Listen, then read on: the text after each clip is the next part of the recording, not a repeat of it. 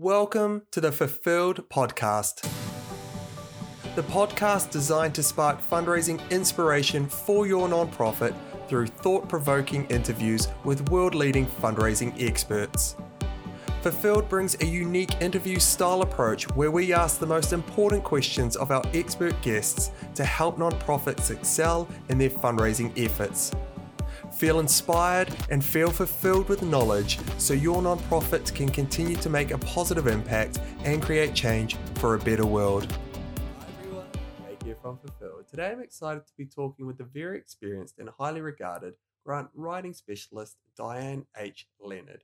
Diane has successfully secured more than $60 million in competitive grant funds for its clients in federal governments, local and state governments, and private foundations. Diane is the founder and president of Diane H. Leonard Consulting and is also a Scrum Master for Agile frameworks to enhance team performance. Diane, welcome. Thank you. So tell us about the beginning of your fundraising journey. What were some key lessons you learned in those early years working within a fundraising team? Right? I'm like way back on the winding path.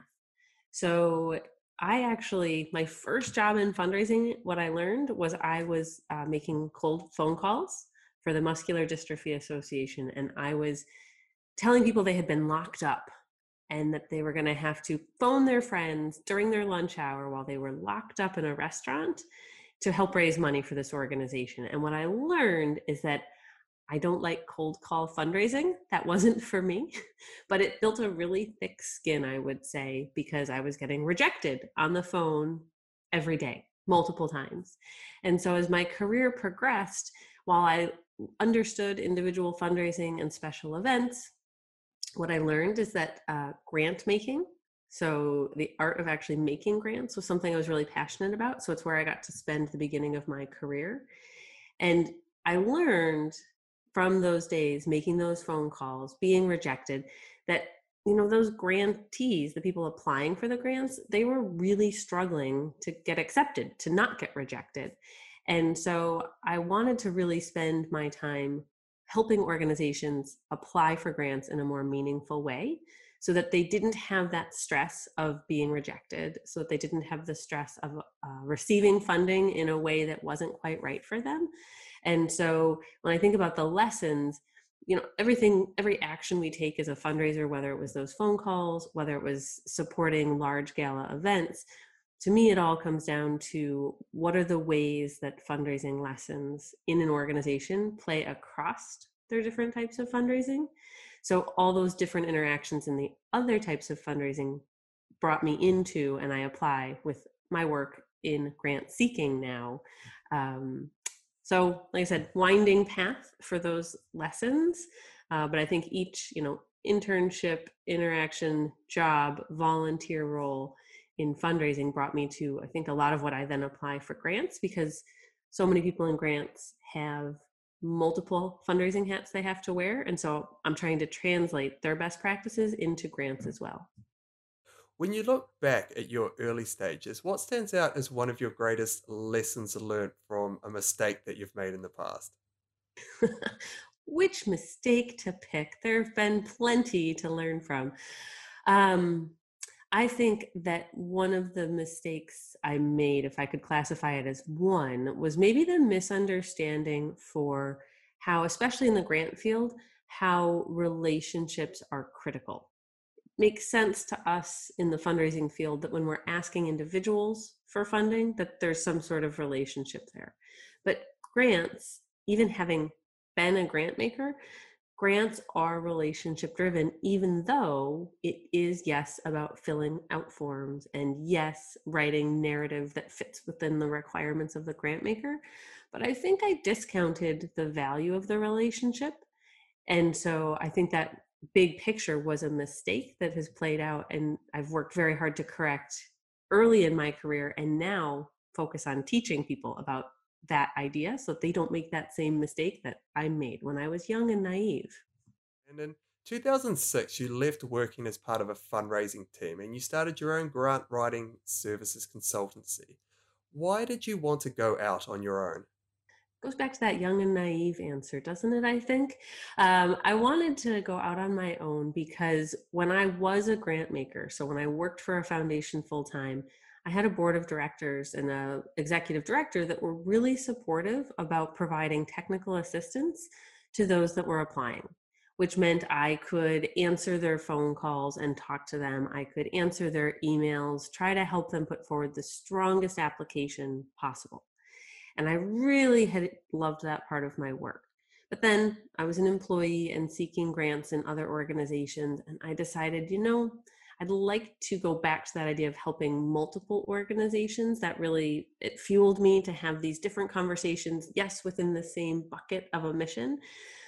But I loved helping multiple organizations at one time. And so I decided that if I opened the consultancy, that really I was a freelance writer at that point. I wouldn't have said entrepreneur or like big picture consultants, but I thought I can help multiple organizations at one time, make it so that grants were less stressful for them. And so that was kind of the idea behind the whole thing, was that I could take that knowledge and apply it to many. At that point, it was very service driven, not so much education driven. So my definition is broadened a little bit for now how it is we can help others.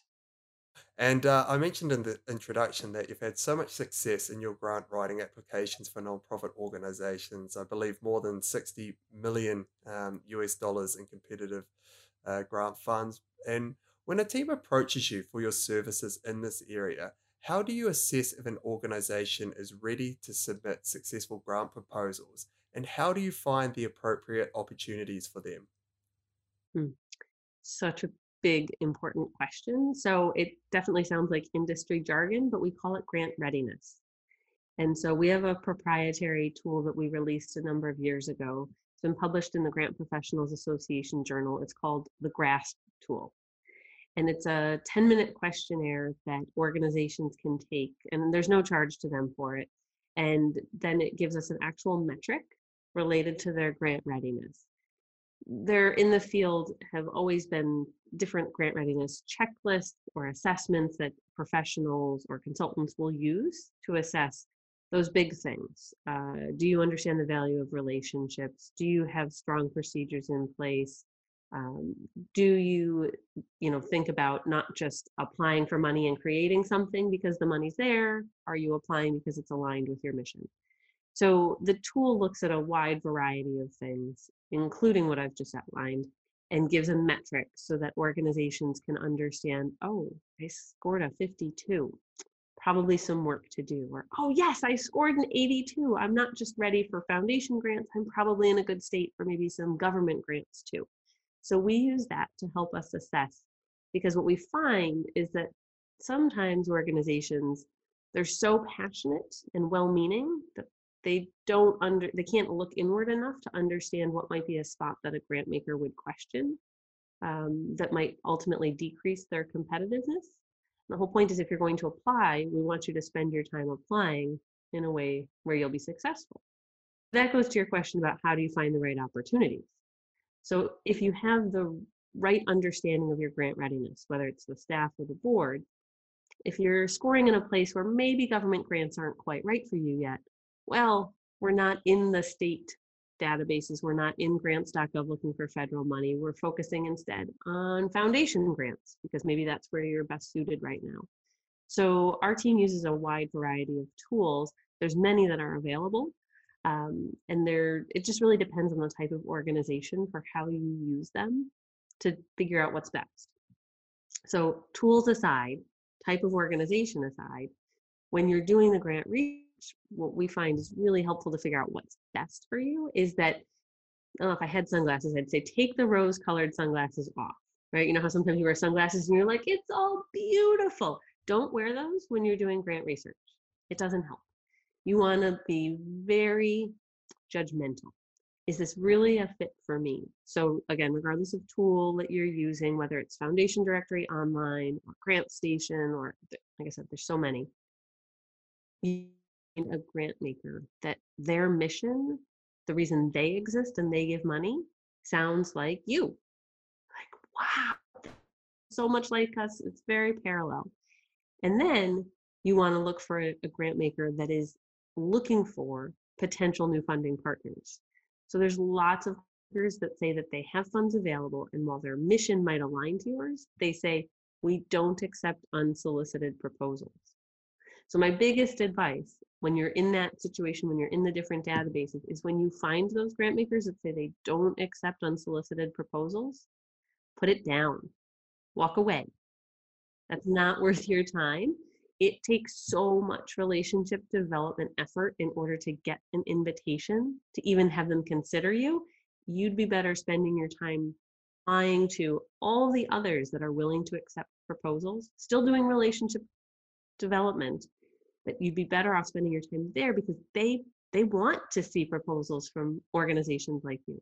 The others just don't have the capacity or the preference, and so you should set them aside while you develop your grant seeking strategy. So there's a whole lot more in terms of the technical, how do you use the tool and how do you prioritize them on a grant calendar? But I think in terms of universal advice, that's probably the biggest thing I can say. And once you've found those perfect matches in terms of where you go and seek funding from, what goes into the process of creating successful grant proposals, and who needs to be involved? Hmm. So each application will look really different because each grant maker, they have a different reason that they exist, so they create the process in a way that works for them. So when you think about, again, some kind of universal advice that works for grant makers, I would say that you remember who you are and what your program design is, and then translate it to the grant maker. Don't create something new in order to complete the application because it's going to be stressful to create it under the pressure of a deadline, and it's going to be very stressful to implement. If you weren't exactly right in what you created, you'll be mission drifting. So when we think about the application, yes, really strongly written narrative is important. But bigger picture, did you tell a story? Did you engage them in your work? Did you give them SMART objectives? Right? So specific, measurable, attainable, relevant, and time bound. If you don't do that in your objectives, your reviewers have questions. They won't understand what you're measuring or what time period you're presenting this program in. And so when they have questions, they don't want to advocate for you. They don't open their checkbook. They don't write you the grant award. So when we think about then our strong applications, let's go to that team part that you asked about. This is why we use a grant team. You're usually not going to see grant team on an org chart in a nonprofit or in an NGO or a charity, right? You don't find grant team as one of those items in the hierarchy, and that's okay. What a grant team is in our world, it's the group of colleagues that have a stake in seeing the grant be successful. So when we think about who that is, who should be involved to make the application competitive, to have that story written in a way that's successful, you want to have someone from finance that's going to help tell the financial story, make sure your budget has the right items. You want someone from programs. So whether it's a vice president of programs or a program director, but someone that can say what you're proposing is what we want to do. We can do what you're proposing. You should have someone from leadership involved. They're not going to help necessarily write it, but they can say our vision, our mission is this, and the proposal that you're putting forward, it supports that. Ideally, if there's someone in the organization that's focused on evaluation, data collection, data analysis, having them as part of your grant team is really powerful. And then, well, who else? Who would be maybe a fifth person? Grant teams are great if they're between 3 to 9 people, so you might find different people filling multiple roles. At least kind of an open space for those that are passionate, those that are engaged in the idea and opt in. They say, I can help. I've got some information. Maybe they really enjoy copy editing or they enjoy writing, they enjoy storytelling. So they have a skill set that's going to come in. And the grant writer, we usually say grant professional because it's so much more than writing, but the grant professional is the one that facilitates that team. And it could be that they facilitate that team for 1 application a year, 12 a year, or that they just have the strategy conversations, like this is what we think we're going to apply for, and then engage different people out of that group as needed. But so when we think grant team, I think dream team, what are the skills that would come together to put together these complicated grant applications That honestly, I mean, you can have a great writer on their own and they'll write wonderful proposals, no doubt. But if you have a great writer and an engaged grant team, you're going to put together proposals that are going to knock it out of the park, that are going to be the ones that get funded. And that's why your success rate goes up and the dollars raised for the organization follow. Yeah, and I can't help but come back to that 60 plus million that you've helped raise, and it's incredible amounts. So, when you've got the dream team together, what have you found are some simple techniques that grab the attention of the potential funder? Right? So if we're thinking about how we hook our grant makers, how do we get them engaged? How do we get them to want to either learn more or to say yes? So since each grant maker is reviewing the proposals and making judgment in a different way, some are doing it in a consensus discussion based way, others, maybe more government style, are scoring it. So it's about a rubric and you're trying to score at the very, very top. So again, as universal as possible, what are some techniques? So this is going to sound like forehead slap style. Answer the question. If a grant maker asks you a question and it should be, bullet number 2, item number 1, answer it. Give them a visual cue of what you're about to answer so that they're not searching for that answer, or they're not saying, what was the goal for that project? I couldn't find it. I read all 10 pages. What was it? So use their application format and their questions and visually create a way that the reviewers, the grant maker, can find that answer. That's what's important to them. That's how they're going to judge you. So you want to make sure they can find it. So that's one tip. Another is to use storytelling, which is a really common technique in other elements of fundraising too. So whether it's that you share a quote from a client or a community member that's received the benefit of your services, or whether it's you go even big picture, broader than that, and instead of being one specific story, you say the application itself is a story. Tell the story of the work you do, of the impact you create. Because if you're not careful and you're answering those questions like I described in tip 1, where you're saying, here's the question, here's the answer. If you're not careful, it feels bland. It feels almost robotic. Here's your question, here's your answer. And yes, I just told you to do that. But on the other hand, make sure that you're telling the whole story, that you're connecting the dots, and that all those questions build so that they understand, they being the grant maker, that they understand why you do what you do. How do you do it? Why are you the best ones? I like to tell people, tell me why you're a rock star. Right? Every nonprofit, every NGO, every charity, they have a reason that they're a rock star. Sometimes they just forget to have that be conveyed in their grant application because they get stuck in tip 1, answer the question directly. And there's no question that I've found yet from a grant maker that says, why is your organization a rock star? They want you to tell them, but they don't ask it quite that way. So you've got to make your organizational capacity statement, make it exciting. Tell them great things. So those are some of my key tips. Yeah, that's great. And I'm sure that relates largely to the next question as well. But what are some of the most common mistakes that you've seen when it comes to fundraising teams submitting their grant proposals? It's not even about what they write. I'll get all sorts of well-intentioned phone calls or emails. Diane, can we look at what we've written? I think we need to reapproach the way we write grants. Help us strengthen our written work.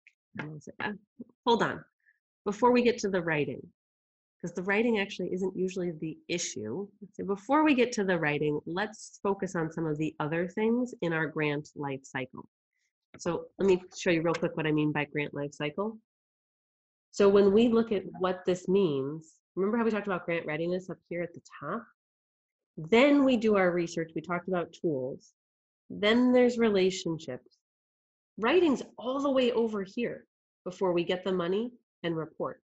That's the 4th item in the life cycle. So where are people making mistakes? They're skipping to writing.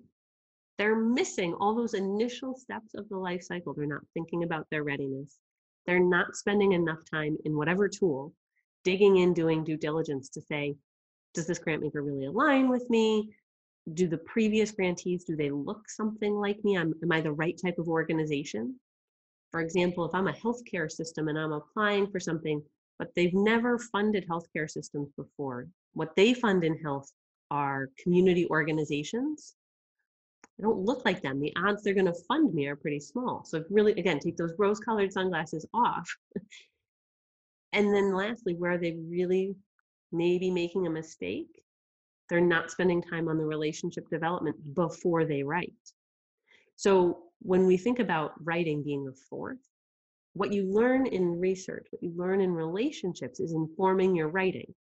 And then your great writing skills, that can be how you move it forward. But I find a lot of organizations feel that the grant makers either don't have the time or don't want to hear from them. And so they skip, either because they don't think they want to, or maybe they're under the pressure of a deadline, they skip that outreach. And so I like to coach people in what it sounds like when they reach out. So when you pick up the phone, because I'm old school, right? You can't read between the lines on an email. You're buried in their inbox. Even if they're working remotely, they're probably going to check their voicemail, or maybe it gets forwarded. But I love it when people pick up the phone, because you can hear a grant maker's pause of, I'm not sure, right? And you can take action. I'm like, so pick up the phone. This is like I said, if you don't worry about your writing, worry about, are you taking time for this phone call? Because when you do, and there's only 3 things in the talking points, it's really easy. Who are you? What do you do? Everyone's really good at that answer. As long as you don't tell them you're a nonprofit, when you were founded, what your full mission is, just quick, this is who I am, this is where I'm calling from. The second thing is you tell them, based on what you researched, why are you a good fit? If you did your due diligence homework, you can quickly tell them in 30 seconds or less, why are you a good fit? And then lastly, you can ask them questions. So I call them thoughtful questions, things that you couldn't learn on their website or in their materials, but that will help you write a stronger application. So back to that life cycle, the circular diagram, the biggest mistake people make is that they're skipping all those steps and getting right to the 4th step of writing, when hopefully I've made a case for why they should be using the free grasp tool. They should be using the tools, taking the rose-colored glasses off, and especially using those talking points I had just outlined. Then you sit down and your writing work feels, not that it'll ever be easier, it's not, right? That's always difficult, but it will be more fruitful. And so that's what's going to bring the success that they want. Wow, that's a great answer. Great advice in there. So, seeking out potential funders sounds like a time-consuming process. Going through it all, and that's why organizations need to have people like yourself to rely on. So, I mean, what tools and resources are available to help speed up this process? Okay, so seriously, coffee. No, not seriously, right? There's so many tools. Even when you use the tools, there's so much information that it's overwhelming. And so you have to, I think, in some ways, create parameters for how you do research. And so, for example, I mentioned there's many tools, but one is Foundation Directory Online. It's one that a lot of US-based nonprofits utilize because, yes, you can pay for it, and it does cost a little bit, but it's one that has free network locations. So nonprofits can go to like their local library or a university and go use this great tool for free. There's GrantStation. They've got an international search component. Like I said, there's so many tools, it's hard to even highlight them all.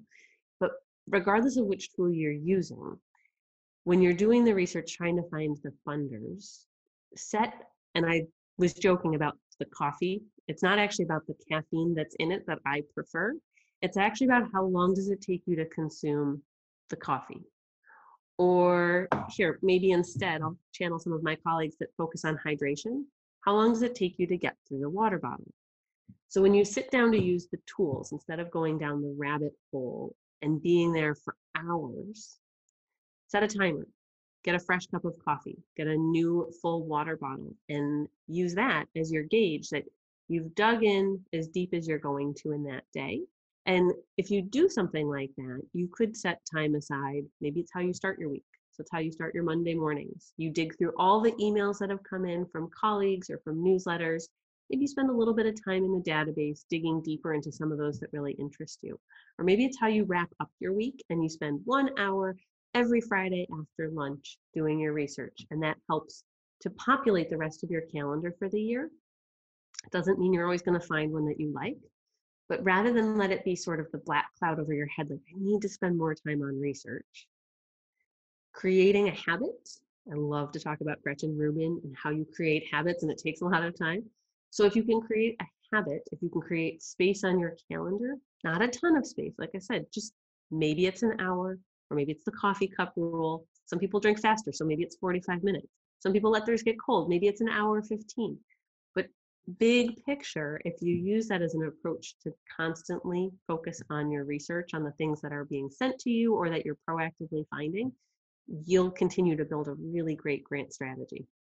So, for any organizations new to this area of raising funds for their organization, why is it important to be focusing on grant applications as part of your fundraising strategy right now? Mm. So I would actually argue, so not all organizations need grants to be successful. Grant money is very slow money. I would argue sometimes it feels like watching paint dry in terms of how slow it is. It's very slow. But grants can do some amazing things. So for organizations that are able to look forward on the calendar and plan in the future, so can think 6 months out, 12 months, 24, especially if we're thinking multi-year grants. What you're doing is saying, here's what I'm going to do for the next 3 to 5 years. So if you're a very forward-looking group and can propose a plan that that grant team is supportive of, if you can do that in a way that you're still managing day-to-day operations with your other areas of fundraising, the bequest revenue, the special events, the individual appeals, if you can maintain your general operations with those types of fundraising, grants can help you expand your programs. They can help you pilot new ideas. They can give you a little bit, I'm caution using the word sustainability because sometimes one-year grants, it starts something and then when it's over, done. But those multi-year grants give a little bit more sustainability to some of the big ideas. So when used carefully, grants can really help diversify an organization's fundraising as a whole and help them do great new programmatic things or expand something programmatically. But I do caution that it needs to be strategic, it needs to be careful because grant money, it's not free money. There's always strings attached, right? You are promising to do something with that money. There's going to be accountability, reporting, and if you're not careful, those strings, sort of like marionette puppet strings, if you're not careful, they actually become like really thick ropes, and your organization is now really bound to something that maybe wasn't right. So that's where the strategy piece comes in for just being careful for how you use them. What stands out as one of your greatest success stories from the past 15 years of consulting, and what went into making that a success? Oh my goodness, I have to pick one? That is okay. That is really difficult because while you might say, well, let's talk about like maybe the really big awards, the one that have lots of zeros. Well, that could be one way to define like what's a great story or what's one of the successes. I actually think back to we've talked in our team and within other colleagues of the Grant Professionals Association. There's a hashtag called Grants Work. And it's a way that as grant professionals, we can throw it onto a story because you can see the grant funding and what it did. You can see the funding in action. You can see these great stories. And we actually had a blog series we did for a while as a team where we would talk about seeing grant funding in action. And so that's actually what comes to mind for one of like the great success stories. So I had helped a relatively small organization, less than $500,000 a year operating budget. I'd helped them secure funding for a new program called Save the River in the Schools. And it's one that's actually very personal to me. We're a national grant writing firm, international in some ways with our teaching. But this was a program literally in my backyard, in my own very small community. And I now serve actually on the board for that organization. And what they were doing was teaching school-age children about the environment, about being good stewards of their environment. We live right on the St. Lawrence River, which is a huge freshwater river that is the outflow for the Great Lakes to the Atlantic Ocean. And many of the children in the small rural communities along the river have never even been on it. They don't really understand. Like, they know that it's the river, but they don't get what it looks like for the terns to nest or the ospreys, or they've never seen some of the beautiful fish that live in that river. And so this program teaches them in the class in a way that is aligned with the state curriculum, and then actually puts them on a boat while they go on a field trip and go to the nature center and get to see what this river really is like in person. So it's a great story as we think about the money that's been secured and what's happened. But I also have children who have been impacted by the program. And so I got to be a volunteer on one of the boats when one of my daughters was in kindergarten. It's been a few years now. But when she was in kindergarten, and you're helping put the orange life vests on the kids, and they're like this, they've got basically no neck because they're getting their safety life vest on. And to watch them, they're like hanging out the window. You're like, stay in the boat. They're like, wow, right? That just the awe that they had for this natural environment, and to see it all come together, ooh, it gives me goosebumps thinking about it, because that, to me, that's the power of what grants can be. They weren't monstrous $1 million grants. They were distinct grants that helped an organization implement a program that was aligned with their mission and created huge impact in literally thousands of students' lives. It's over 1,000 students a year that benefit from that program. So big story, lots of goosebumps, but that, to me, that's what the success is. And if you ask grant professionals that same question, they'd all have some sort of really like personal, they saw it, whether it was as personal as their children or their family or their friends being engaged, but they saw what the impact was that money created. I think that's true actually of any fundraiser. When they talk about the success, there's going to be some story where they see it and like the magic happens. Oh, that's a great story. And yeah, happening in your own backyard, as you say, must have been hugely rewarding. So great to hear that. Um, so moving away from your grant writing services now, you also started Agile and Nonprofits in 2018, and you're a Scrum trainer. This to many people will sound very foreign, but you can tell us about that shortly. But tell us briefly what an Agile framework is, what Scrum is, what sprints are, and how this can positively transform fundraising teams for better results. Right? I know. So how do we do all that? So Scrum is a framework within Agile. So Agile is really a mindset. It's not talking about that we have to do yoga or some other form of exercise, right? It's a mindset that we can be adaptable, that we can be innovative. And so Scrum is one framework under the Agile umbrella. And I usually have to say Scrum in the nonprofit field. I promise it's not an acronym. We have plenty of those. Also, I usually will talk about how we're not talking about the starting formation for rugby. So folks in sports might get that, might not, but I'm like, nope, what we're talking about is a framework that is adaptable to all work situations. It's something that, yes, it comes from for-profits, and this isn't for-profits telling nonprofits how to operate better. That's not the point of it. The point is it's a framework which helps you in any team setting adapt, inspect and adapt, and say, what are we doing? What are we doing that we really like, that's going really well? What could we do that maybe could be a little bit better? And to iterate. And so sprints are the time frame that we're focusing on. What are we looking at for what went well and what could we do better? So our team, we do sprints of 1 week, because that gives us 52 chances a year to say, what did we do this week that we delivered a value that went well? What could we do a little bit better? And how can we get better as a team? And nonprofits are all about retrospectives and how to improve and how did that work. And right, there's all this evaluation data about those we serve, but what about our own processes and our own team? So it's a framework that helps us deliver that value and the impact to the community, but also focus on ourselves in a way that honestly helps us deliver more impact faster. So like I said, Agile is a big umbrella. It's a mindset. There's the Scrum framework. There are others, but the Scrum framework is the one that I'm a trainer and that we present to nonprofits as a way that they can think about doing their work, regardless of their mission, regardless of whether we're talking to a fundraising team or a programmatic team or the leadership team. The framework is always exactly the same because it's the rule book, and each organization is implementing their version, their playbook that's right for them. Have you seen resistance in organizations moving to a more agile approach, or trying to implement Scrum, and why were they hesitant towards this change? Mm. So I've seen some resistance, and it's, I think, mostly in part to the fact that nonprofits don't and shouldn't be told, you should operate more like a for-profit business. That feels just jarring to them, that this works in the for-profit world, so it has to work for you. And so I think that that's sometimes the resistance, because again, the origins of the Scrum framework come from software. So that's where there's a lot of case studies that they've been presented with. This is why you should do it. It worked here.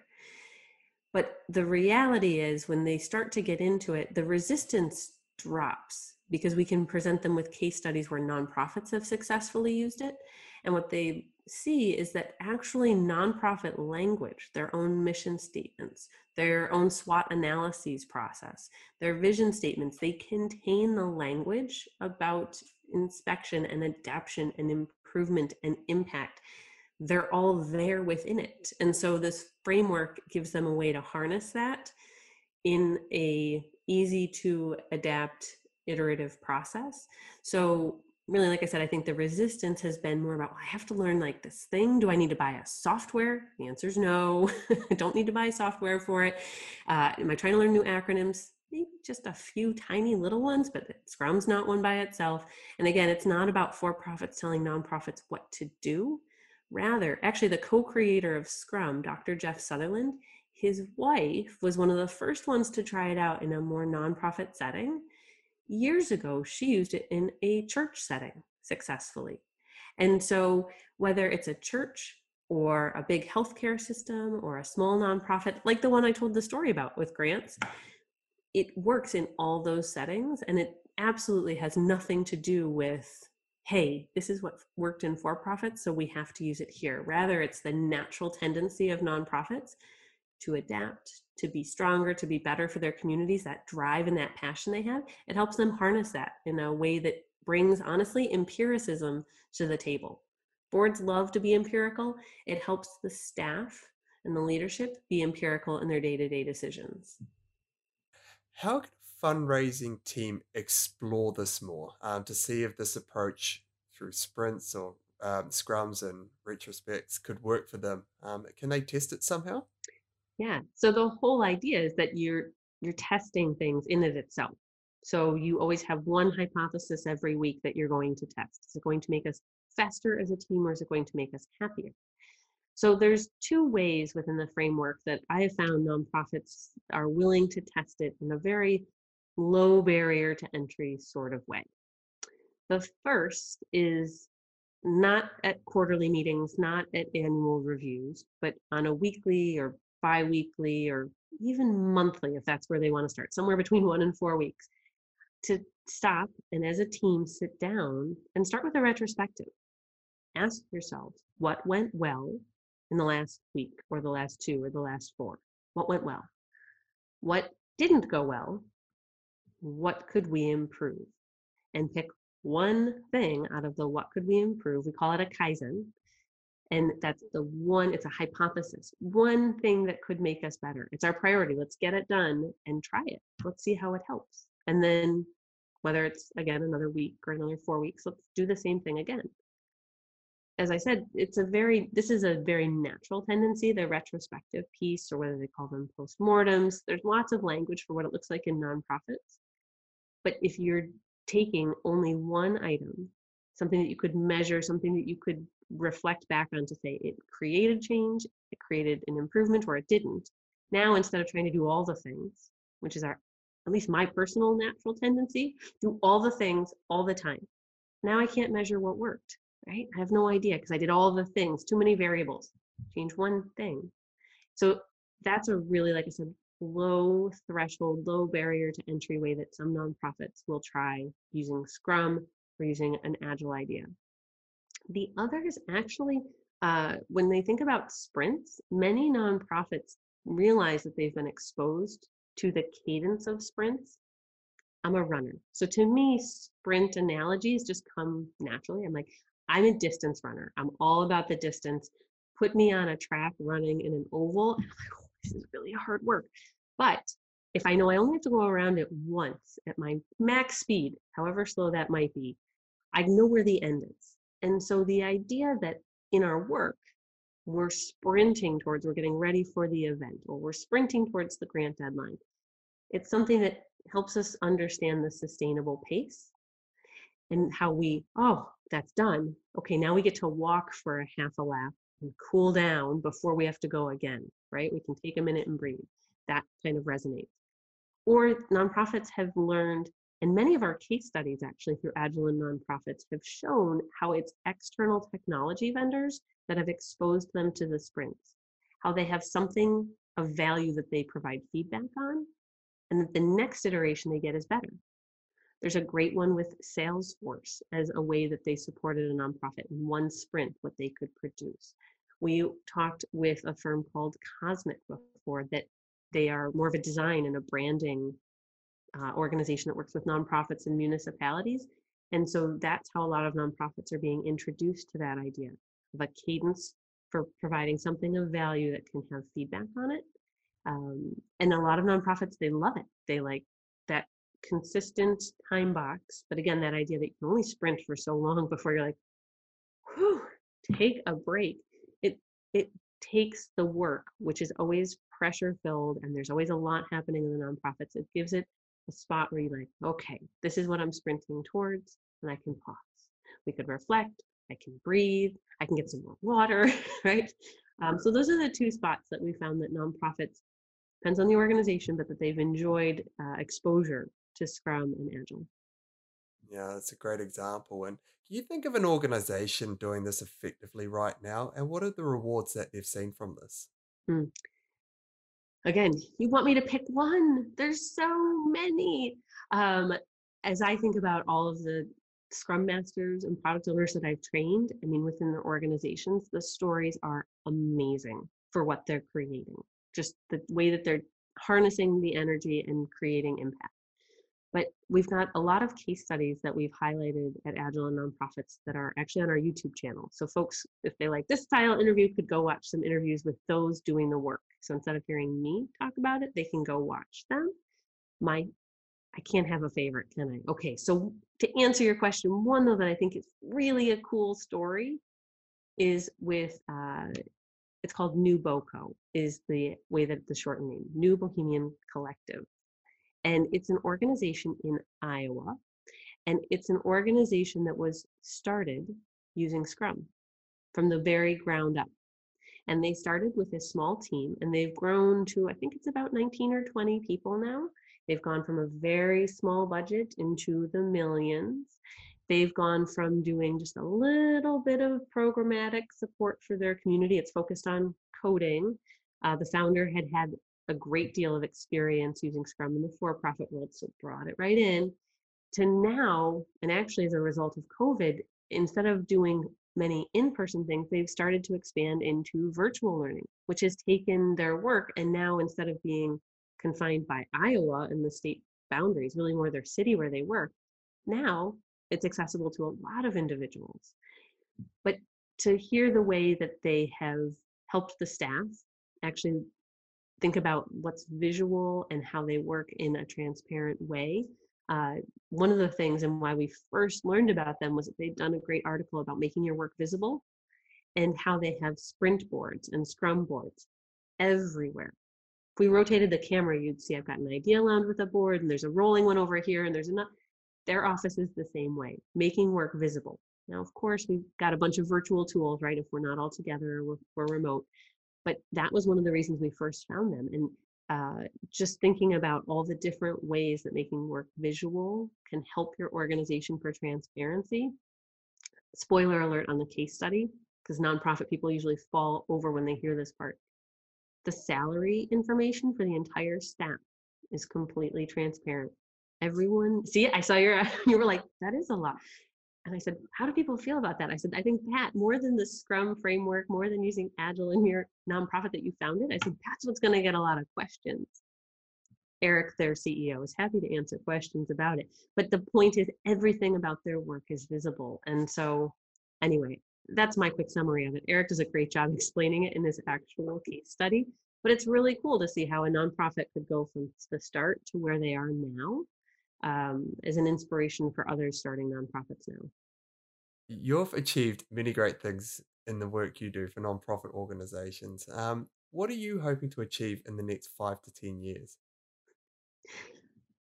Oh, well, I'm like, that's many, many sprints out. And so what I'll say is I've been focused more on what our vision is as a team and what the specifics are of what we'll achieve. It's hard to say because if I look back 5, 10 years later, I wouldn't have even predicted some of what we're doing now. But I can say that our vision in our work has remained the same. And I see that still as our through line. So I don't want to let grants stress organizations out. And so that was the initial idea, and it's always played out in organizational capacity work. And so as I think about what's happening and where we're headed, I don't want to see grant stressing organizations out. I don't want to see uh, them reacting instead of being proactive. I want organizations to let their vision and their mission drive the way that they seek funds and the way that they interact as teams so that there are fewer silos, so that their work is more visible, that they're thinking more cross functionally about how they can support each other in a way that creates more impact for their organization, ultimately for those they serve, right, for the reason they exist. And so, what that specifically looks like, I don't know. There's a lot to come. And I think hopefully there's some more change in philanthropy that goes with it. And I think that having been both a grant maker and a grant seeker, I can say, having experienced both, without a doubt, there's an imbalance in philanthropy. And it's one that colleagues who have a larger stage than I do will talk about in bigger ways. Voulez is a great example of the imbalance and the expectations and how it's not what we want. That's not what we need in philanthropy. And I think there have been some shifts.